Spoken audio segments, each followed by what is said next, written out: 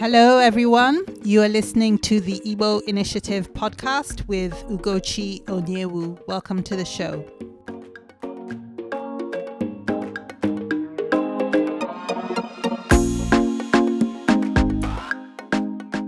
Hello, everyone. Welcome to the Igbo Initiative podcast, where we celebrate Igbo culture by speaking to amazing women in different walks of life who are either Igbo or have a very close tie to the Igbo culture.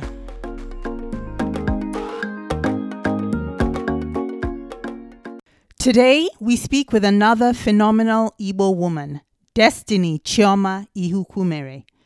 Chioma was born in Uzoakoli, Imo State, Nigeria in 1970. She grew up in neighboring Aba. She knew from a young age that she was called to help the poor and that she would go into full-time ministry. Chioma has such a passion for the less fortunate that she often sacrifices her own personal needs to help people in distress. She has an amazing story. She lost her husband and son in the space of a few months and was left all alone to raise 2 children. Today, she is the founder of Life Builders Africa Mission. Life Builders Africa Mission is a ministry with many arms: a school, a farm, a widow's ministry, Azalea Girl to Woman ministry, White Oak Boy to Men initiative, community care. Additionally, there are plans for a clinic to serve the community. On today's show, we talk about what God can do with a life dedicated to Him. We also discuss the need in the world and how no amount of time or resources is too little to make an impact. Good morning, Chioma. Thank you so much for joining us today. I'm so happy to have you on the show. How are you doing? I'm good. I'm so glad that you invited me. It's awesome. Thank you. Yeah, so I'm very excited. Just for the audience, this is an area that's a big passion of mine. So I'm so excited to talk to Chioma today. We have a lot to cover, and I'm really excited for what we'll share with you today. So, Chioma, I want to start by having you talk a little bit about how you started in ministry. How old were you, and how did you know that you would go into full-time ministry? Okay. As a young girl, someone teased me that I will one day be a pastor's wife, and I didn't like that. It didn't go down well with me. I didn't put my mind to it. But as a 13-year-old in 1983, my father had guests, and he took us to the Uzoakoli Motherless Babies Home, owned by the Methodist Church. I saw this set of twins, James and John, about 3 months old at that orphanage. Their mother had died while giving birth to them, and their poor farmer father was unable to care for them. And he gave them to that orphanage. Immediately I saw them, I began to cry. There in my heart, I resolved that when I grow up, I will build an orphanage to care for orphans so they will not suffer. I quickly bought a pamphlet. I still have it, 10 naira. After 35 years, I've moved from city to city, but I kept the pamphlet that one day I must have an orphanage. But then I didn't start a ministry, but not until 1990, a month to my 20th birthday. I was a student, first-year student at the University of Calabar in Cross River State here in Nigeria. God spoke to me. It was a revelation. He just spoke to me. He showed me a little boy of about 13, 14. That boy needed my help, and I wanted to run away. And I heard God say to me, stop there. Go to him and help him. And I stopped in my track in that revelation. He asked me to put my hands on the boy, and I did. And the boy was immediately was okay. And he said that that's one of the reasons he called me, to bring them to him. The way he said, I want them also in my kingdom. And that was, I immediately began to pray for direction. I was just getting to 20 years, began to pray for direction, and I started receiving some training. I got registered with a Children Evangelism Training Institute in Bauchi, and In 1991, I started my first teenagers weekly teaching just for about 30 minutes. I will gather the children I was teaching in Sunday school, gather them on Saturdays by 4 p.m. And it went on till I graduated from the university, and here I am today with Life Builders Africa Missions. Wow. So that's really interesting. You've come a long way from that day, right? There's a lot that has happened, which we'll talk through. But I want to step back a little bit. I know that between then and now, you got married and you had children. I also know that your husband died at some point. So I'd like you just to take us through that personal journey, what it was like raising 2 children by yourself. Okay. In 1994, I got married to the Reverend Dr. Moses Chukwukobara.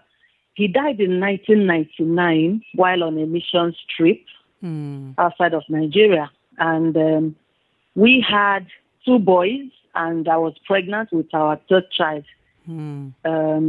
At some point, the 2nd boy died, a few months after him, and I was left with a 5-year-old boy and a 1-month-old baby. Wow.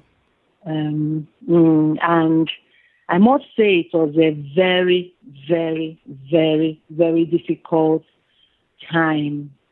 I was plunged into emotional, spiritual, financial, and social darkness. Wow. And I was pastoring a church with him. So, immediately he died, the members gathered and threw me out. Wow. And I walked away because God told me to walk away, and I just walked away. And I would say that it was not easy. All I had in my world was 500 naira in my first bank account. Wow. That's all I had. Let me stop you right there. Just for the audience, 500 naira in today's currency is like maybe, it's not even up to $2. So no, not up really to $2. Nothing. Yeah.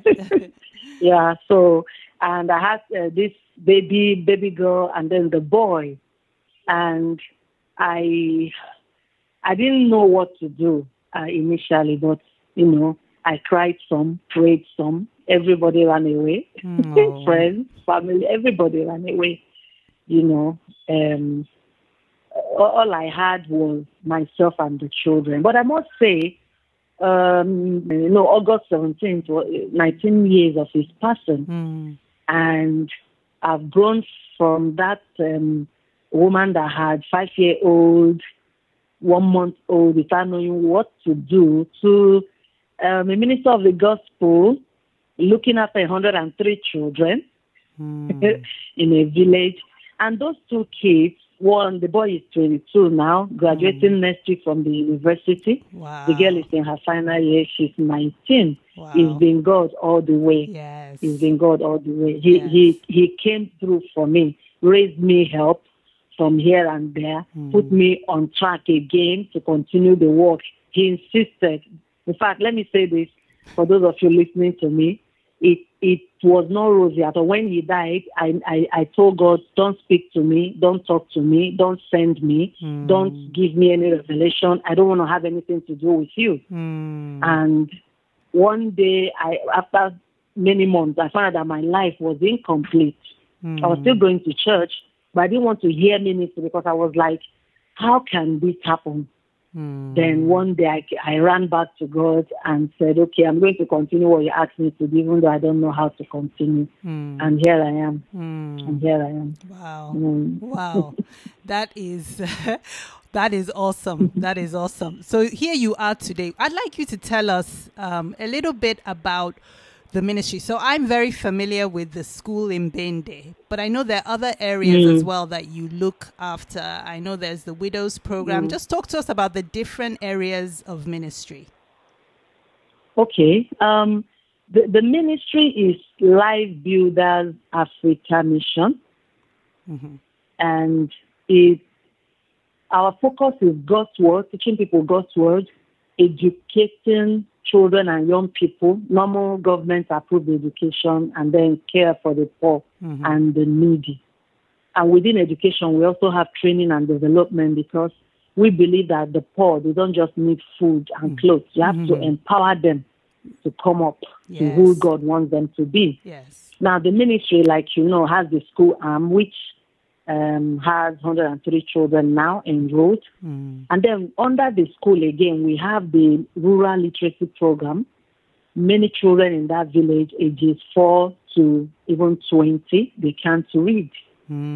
At 10, some of them cannot identify the alphabet. So we started a free rural literacy that we do within the year so that we teach them. That's an arm of the ministry. Then we have the child care arm that takes care of children, you know, their food, their clothes, teaching them. Under that, we have the Bible club that holds every Saturday. And we have in attendance about 170 to 180 children every week, you know.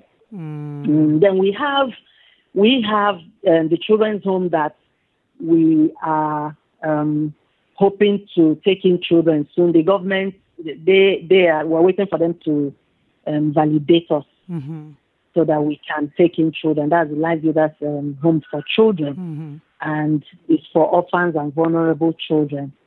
And for the audience listening, we do not get involved in adoption. Any child that is brought to us, will keep the child, put the child through school.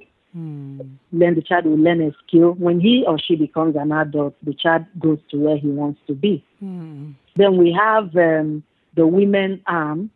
We take care of widows. At the moment, we have over 300 widows. We give them soft loan. We minister God's word to them, and we give them food. You know, we take care of their hospital bills, take them to hospital, and the rest of them. We also care for their children. Some of them, their children are not in our school. Wherever they are, when we pay school fees for some of them. At some point, we pay school fees for over 30 children at a time. You know, so we have the scholarship arm. Then we have another arm that takes care of pregnant teenage girls. So in order to take care of this child trafficking, teenage pregnancy, and the rest, which at the moment, according to NAPTIP, the agency, government agency that is in charge of child trafficking, at the moment, Abia State, where we are located, is the highest in Nigeria that has cases of child trafficking. Wow. So we have that. We've not set up some of these places at the moment, but we're getting that. But we still do our work. So then when something like that comes up, people call us, we step in, and then, you know, till we have a place of our own. We also have other we're looking at the Life Builders Clinic so that we can provide quality health care. So that's just to mention a few.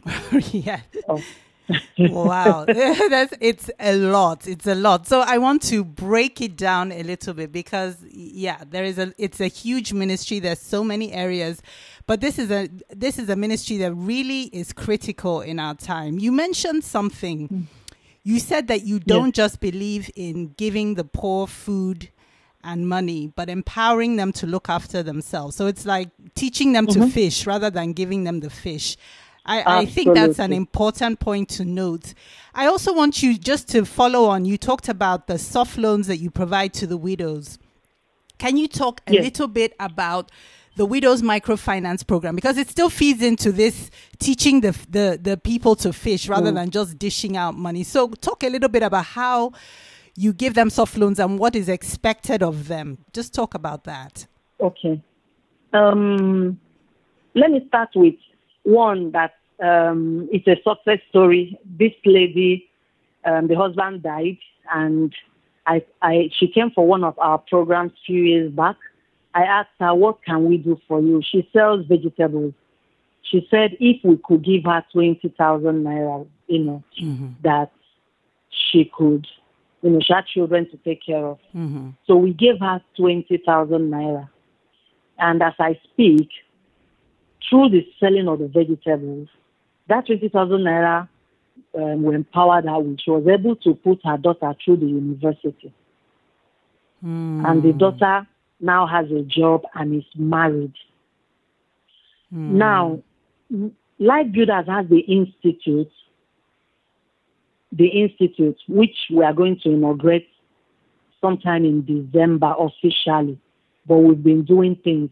We want to now, through the microfinance program that we're doing, we train them for 3 months in fishery, poultry, and the rest. And then we help them source for funds as against our first practice of giving them 20,000 soft loan, and it's revolving. Like we bring out 200,000, bring out 10 women, give each of them 20,000 as they do business. They are returning the 20,000, 1,000 naira so that we can give to another woman. Okay, I see. Yeah, so you don't just give it to them; it's a loan. No, it's a loan. It's a loan. Initially, we were giving it to them, but now we want to make sure that they do it, return it. Another person, they can also come back and take it. Yes. That's a way of, but we don't want them to know that at some point we'll leave the 20,000 for them. That's it. We want them to trade and trade and trade. At some point, when we see that they are established, because if you don't let them know that they will return it, they will use it for something else. Yes. And it's working for us. The first 10 women we did it with, they returned the 200,000. Each of them returned 20,000. So it's working for us. But now, for we're trying to help them, apart from individual funding, we're trying to help them access government funds. And the government said they have to go through our training for 3 months. We give them certificates and do a business proposal for them and forward their names. So that training will start by December. Okay. As many as and we have our lecturers and everything on that, so they can access microfinance funding maybe sometime between March and April next year. And that one is going to be big. They can access up to 200, 500,000, depending on what they want to do. Wow, that's amazing. But in the interim, because of they don't have the capacity and the rest, we will still be giving them the 20,000, which they will be returning to us. Okay. Yes. That makes sense. Yes. That makes sense. Yeah. So, I want to take us back to the first time we met in Abuja. We actually, you knew me from school because we went to the same boarding school in Nigeria, but I don't remember you. But I remember connecting with you on Facebook, and I had visited Nigeria with my husband, and I remember the first time we officially met that I can remember. Yeah. There was a story you told me, and that was what inspired me to get involved in the ministry. You talked about, and I don't know if you remember this, but I'd like you, if you do remember, to share with the audience. You talked about how a story about, I guess it was a lady that had children and was really poor. You'd gone to the hospital where she gave birth and she was on the floor or something, and you had to rally your church to get provisions. And you talked about that. And as you were talking, you said something. You said, my ministry is such that the extremely poor can become less poor. The poor can become okay. The okay can become affluent. There were, I don't remember the exact words, but there was a progression, And when you were talking, I just felt this inspiration to act. I don't know if you remember those words. Maybe you can share them if you do. Yeah, you got them. You got the words. The poor can become less poor. The other one that is a bit okay can move from where he or she is to a higher level, and the one that seems to be much more okay can get to a place where he himself can extend his hands to the other poor people. I remember the story I told you. It's actually a Muslim. Had 3 children, triplets, and they couldn't pay, and they were outside the Gwagwalada Specialist Hospital. Somebody called me on phone and said somebody gave my number, that they should call me, that I'll be able to help. And that's how I drove to Gwagwalada Specialist Hospital, and everything was settled, and I took them home. And my heart was broken because the man was so poor that he couldn't pay the bills, and they actually they seized them. They couldn't go, but they refused for them to still be on the bed. And they were on the floor when I got there. The 3 children and the woman, they were on the floor outside the hospital room, but within the hospital premises. Wow. Yeah. And I know one thing. I believe that God made everybody with something. If you are poor, sometimes it's not because they are lazy, but nobody has guided and given them the required support. So talking about the extremely poor person, being able to care for his or her needs and responsibilities. And that's why we are looking at that Life Builders Institute. We train them in the skills, but more than that, we empower their minds, both with God's word and with what can be. We show them what others are doing. We bring out who they are from within them. So they go from people that always want you to give them rice and beans to people that will tell them, show me how to plant the rice and the beans. That's amazing. That's where we're going. Yeah. That's where we're going with the Institute. That's amazing. I am not against giving the poor food. We give them food on a daily basis as much as we have. We don't look. But when I give you food and you've rested, I will now want to find out what can you do. We want to give you a platform to do what you can do. So if I'm asking people to fund you, it's actually because I know that you can do this, but you don't have the ability to get the funds you need, but you can do it. So we help you access the funds, and we ask you to return the funds because we believe you will make profit from what you are doing to set up your own capital base. That makes sense. We know that, yeah. That makes sense. So, okay, so let's come back to the school in Bende. Talk to me about the school. How does the school survive? Where do you get the funds to continue the operation of the school? Talk to me about the school. Tell me about the school. Okay. The school, at the stage we are just a nursery and primary school. Okay. And we started in January 2017 when during our weekly Bible club, I discovered that many of the children, at least 80% of them between ages 4 and 14, could not read or write, even though they were attending one school or the other within that place. Even those that attend school in Umuahia, where I am, they can't read or write. So I started with rural literacy, that year. That was towards December. We didn't have what to use and start, but I was so burdened that by January they will go back to a school they have stayed 4 years in, some of them government school, with zero value added in their education. So we picked 10 of them from the poorest of the poor who could not identify alphabets at age 10, and we started the school in January 2017. 10 of them were on scholarship, Of course, some of them are yours. They were so we looked at everything we needed to do for them and saw that a 20,000 naira tuition for a term, which is 60,000 naira for a year, can give us the quality of education that I needed. So we got 2 coppers, 1 teacher, and we started. And talking about how the school survived, those 10 were purely on scholarship. They didn't have to bring anything. But when parents saw the change in some of those children, they started clamoring to come to our school. So, but no parent in that school, in that village, can pay 60,000 naira. So all the children are on scholarship, but it depends on percentage. Right. So out of the 60,000, 20,000 a term, they are paying 9,000. Some are paying 4,500 naira, which is about 15%. Some are paying 7.5%. Then what we do is to look for sponsors for the children. We just trust God. At the moment, we have we have more than 13 of them who are on full scholarship.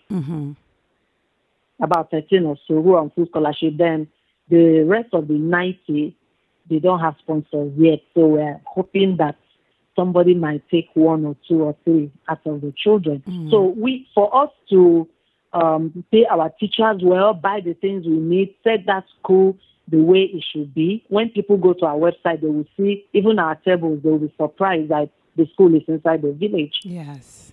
We want each child to have a sponsor, so that even when their parents, we want the parents to commit. That's why we're taking that 15% from them, because we know. But there are some of them we know that if you carry them up and throw them down, they can't give you 1%. Right. Right. Yeah. So we place them on full scholarship. And so we depend on sponsors. Yes, and I want to interject here. Obviously, we visited in June, the whole family, my husband and the children. We spent some days. And I was actually blown away by the quality of the education, because when we went, because you told me that some of the kids that obviously had started could not read. So we were expecting the level to be pretty basic. And I remember my children were teaching them and they're like, Mommy, we don't know what to ask them. They know all the answers. So my children were like thinking, and I was just really, really amazed and blown away by the quality. And I know that there's a huge difference from a year ago when the children came, and now I can see the change. And it's just amazing. I want to put that out there for the audience. The question I want to ask you, because you've taken us through the ministry as a whole, you've come down and talked about the widows program, you've talked about the school, and then other areas which the audience has heard. The vision is so huge; it's really big. So, what do you do when you look at the vision and feel overwhelmed? What do you do? It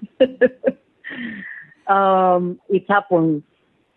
So, it happens all the time. When I feel overwhelmed, I pray. And my type of prayer, for those listening to us there, it's not the normal prayer. I see people, they're shouting there. I sit down sometimes. I'll say, Father God, please, let's talk. I'm overwhelmed. I'm tired. I'm discouraged. So I spend time talking with God and telling him all of my struggles. Then sometimes I cry. I cry. I will just be wailing and crying because it's humongous. Sometimes I felt like letting go. But that thing God said to me in July 1990 keeps coming back to me. So I have stayed here because I know that that's where he has placed me. What has helped me is prayer, crying, talking with God, and the rest. But another thing that has helped me is I know I'm doing my very best. So when the vision looks so massive, I just said, if he comes any moment from now, he will see me at my duty post. It's not really how big human beings think I should have done or would have done, or I think. It is that he asked me to do it, and slowly, one step at a time, myself and you and other team members were working towards that goal. So I relaxed. Yes. Yes. I just let go. Yeah, that's actually that's a very good point. You just do what you're called to do. You don't look at the results. You're just being obedient to what you were called to do. That's amazing. That's it. How do you handle areas in ministry that you may not have the gifting for? Obviously, there are areas like, accounting. There are areas like, I can't think of them, but I know that you're one person and you don't have the gifts for everything. Do you have people you delegate to? What is that like? Is that a struggle for you to delegate, or do you feel like you have to do everything? I'm curious because you see, obviously, I know you pretty well, and I know that you're always on the go. You're always on the go. It's like, we have to do this. I'm going here. I'm going. How do you do it? I know you can't do it all. So talk to me about how you delegate. Okay. Specifically, that area of accounting is off me. It's been off me for a long time.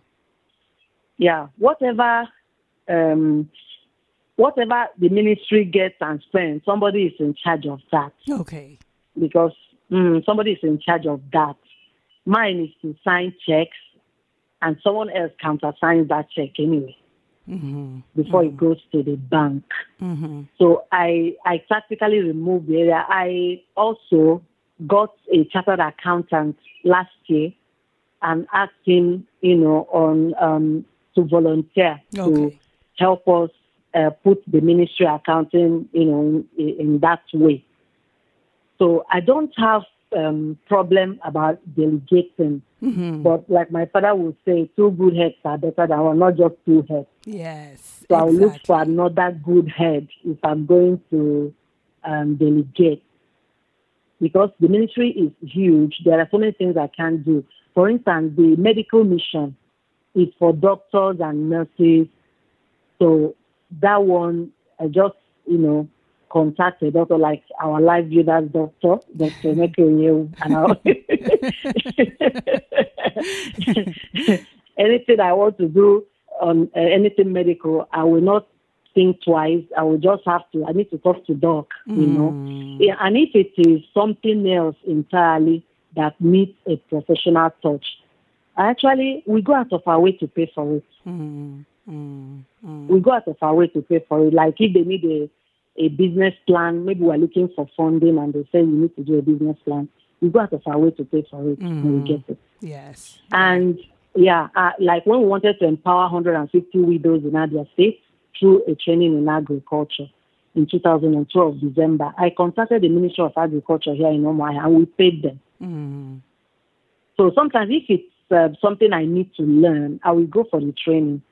And I will still delegate it, but I will need to know how it works to be sure the person I'm delegating to is getting it, because I believe in excellence. Yes, I can attest. I can attest to that. I can attest to that, which is why I'm so engaged with you, because I know that working with you, you'll get it done. You'll get it done, and your passion is for excellence. So, I wanted to point that out. And to that point, you talked about delegating and your chartered accountant being a volunteer. So I want to move a little bit into the fact that for the listeners out there and just for people in general, there's a need, obviously, for volunteers, because you don't have the funding to pay everybody full time. Yeah. So we need people to be called, but we need the right people. I, for one, know this because it's a struggle of mine. People sometimes look at the sheer need that exists. So they may want to help, but they may be thinking, what can I really do? What difference will it make? So some are discouraged. It's like, okay, if I give $10 here, what would $10 really do? Or if I volunteer 1 hour a month, what would that really do? What's the point? And because of that, I can speak for myself. In the past, I've looked at the sheer need of just the need in the world. And I'm like, what can I really do? There's no point doing anything. What would you say to people who feel they can only give a little, whether it's time or money or resources, whatever it may be, and because of that little, they feel it's not worth giving? What would you say to them? Okay. First of all, let me start by telling our listeners that it is an honor that God opened your heart and eyes to see any need at all. It's an honor because some look, but they do not see. Because needs are seen through the eyes of the heart. So needs are seen through the eyes of the heart. So for anyone to see at all, the person is actually on the pathway that God wants him or her to be. Now, secondly, no one person can solve all the problems in the world. No one person. It is a collective responsibility. So when we understand that, it means that when I make my contribution and you make yours and another person makes his and or hers, then the problem will be solved gradually. But then anyone who is giving anything, time, money, clothes, whatever it is, they just need to be consistent with that little or much they are given or doing to meet the need. It's just like if somebody is giving 1 hour a month, that means the person is giving 12 whole hours in a year. You know what it means? The person is actually given a percentage of his life, his breath, in a year. It's no small thing. And you know that if somebody gives me 1 hour to teach those children English, my God, Those that don't know ABCD, they will learn it, and they've learned it for life. So how little is that? But then, I also want to say that those who have seen the need and they are doing little or much, they should look at it like the multi-level marketing. They need to commit to bringing in their friends to be part of it. Yes. So that the much they want to do, for instance, if one person is giving $100 per month, in a year he would have given $1,200. But what if he brings in 9 of his friends who also commit to meeting same need at $100 a month? Collectively, 10 of them are giving $12,000 in a year. And it is that person that brought them that is actually giving that. When you look at it, yes, because that's 12,000 from 1,000. That means that if one person was caring for 5 children, 10 of them, by giving $12,000, will be caring for 50 children. Yes. So there is nothing small in any way. So using $100 as an example, because it could be 10, it could be 30, it could be whatever the amount, but the math is still the same. Yes. Now, no, there is nothing that is little. Everything given we consider a sacrifice. Now, $1 may look small, but we can feed 2 children with $1. Can give them, if we cook it directly by ourselves, not, we can give them 2 children. $1 will be enough to give them a meal, frugal. Now, my father told me a story 2 days ago, and it, that reminds me. He said that a 75-year-old man fell in their church. The man was coming to talk with him. As they were talking, the man collapsed. Luckily, he was there. So he beckoned on people. They came, and since the man collapsed, they didn't know what it was. They went and brought bread and malt for less than $10, for less than $1. That's about 350 naira. And the man gave it to the man. The man was revived. And they found out that he hadn't eaten for 3 days. Wow. He hadn't eaten for 3 days. Now, nothing is small. Small drops of water, they say, make an ocean. Nothing is small. Wow. So I want to encourage our listeners out there. $1 will do a huge work. $2, $5, $10, $100, $200, $1,000, whatever it is. It will do a huge work. So on that note, I would like you to talk to us about how people can get involved. I know we have a website.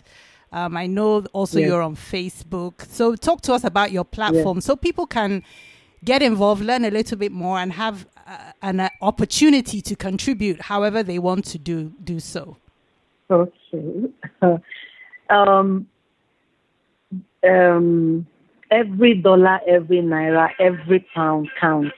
And even the used clothes, they count. And the time, even the prayer, all of them are sacrificed. Now, it depends on what passion a person has. That's why the ministry is multifaceted, but somebody can choose children, somebody can choose women, somebody can choose family or community.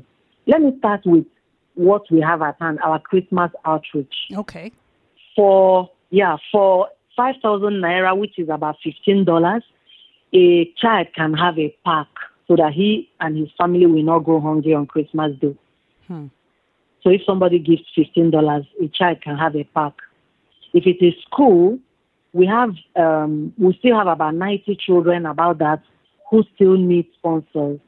With $180 per annum, $10, $2, $5, somebody can actually keep sponsoring a child. Whatever that is bought for tuition is sent directly to tuition. Those children, some of them, they are not growing tall. They are not growing. I found out that some of them lack protein because protein is expensive. So we started what we called our protein drive. Our protein drive is to give them 1 egg or a protein drink like milk and Milo, and with $2, one child can have access to protein drive. With $1, a child can also eat. With $10, a child can have 3 square meals and there will be a balance even. You know? So, and then we're about to bring in children into our shelter as soon as the government gives us the go-ahead. With $3 per day, we can care for a child. It will take care of the child's tuition and take care of the child's feeding and shelter. If somebody gives us $3 per day, every day, one child is being cared with it. Then we have our training and development to empower these people so that they can also have access to funds. That will take 50,000 naira for 3 months, which is about $150 for 3 months.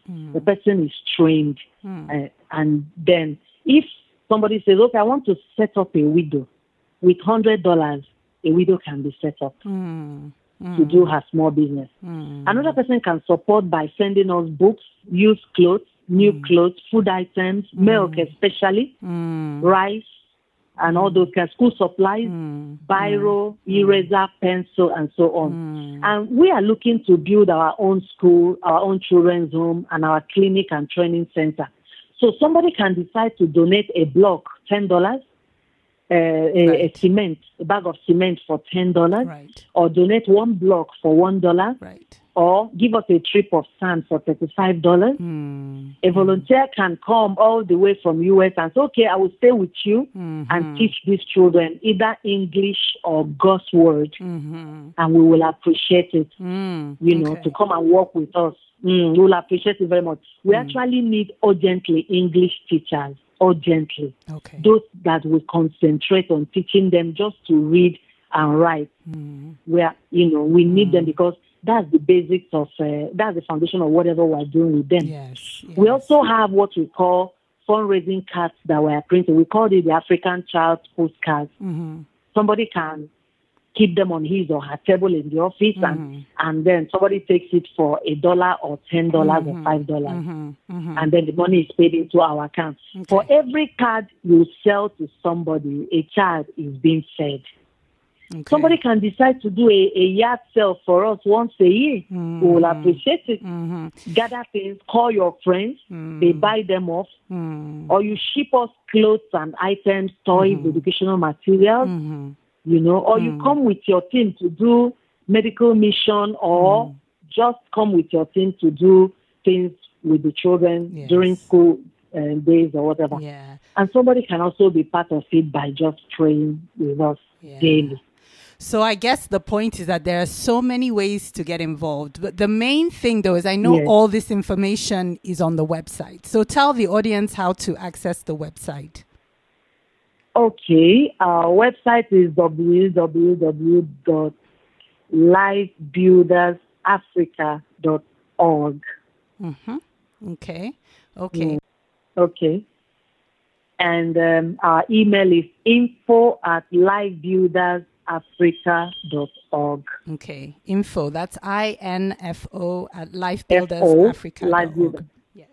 .org, yes. You're also on Facebook, I believe. Yes, Facebook is Life Builders Africa.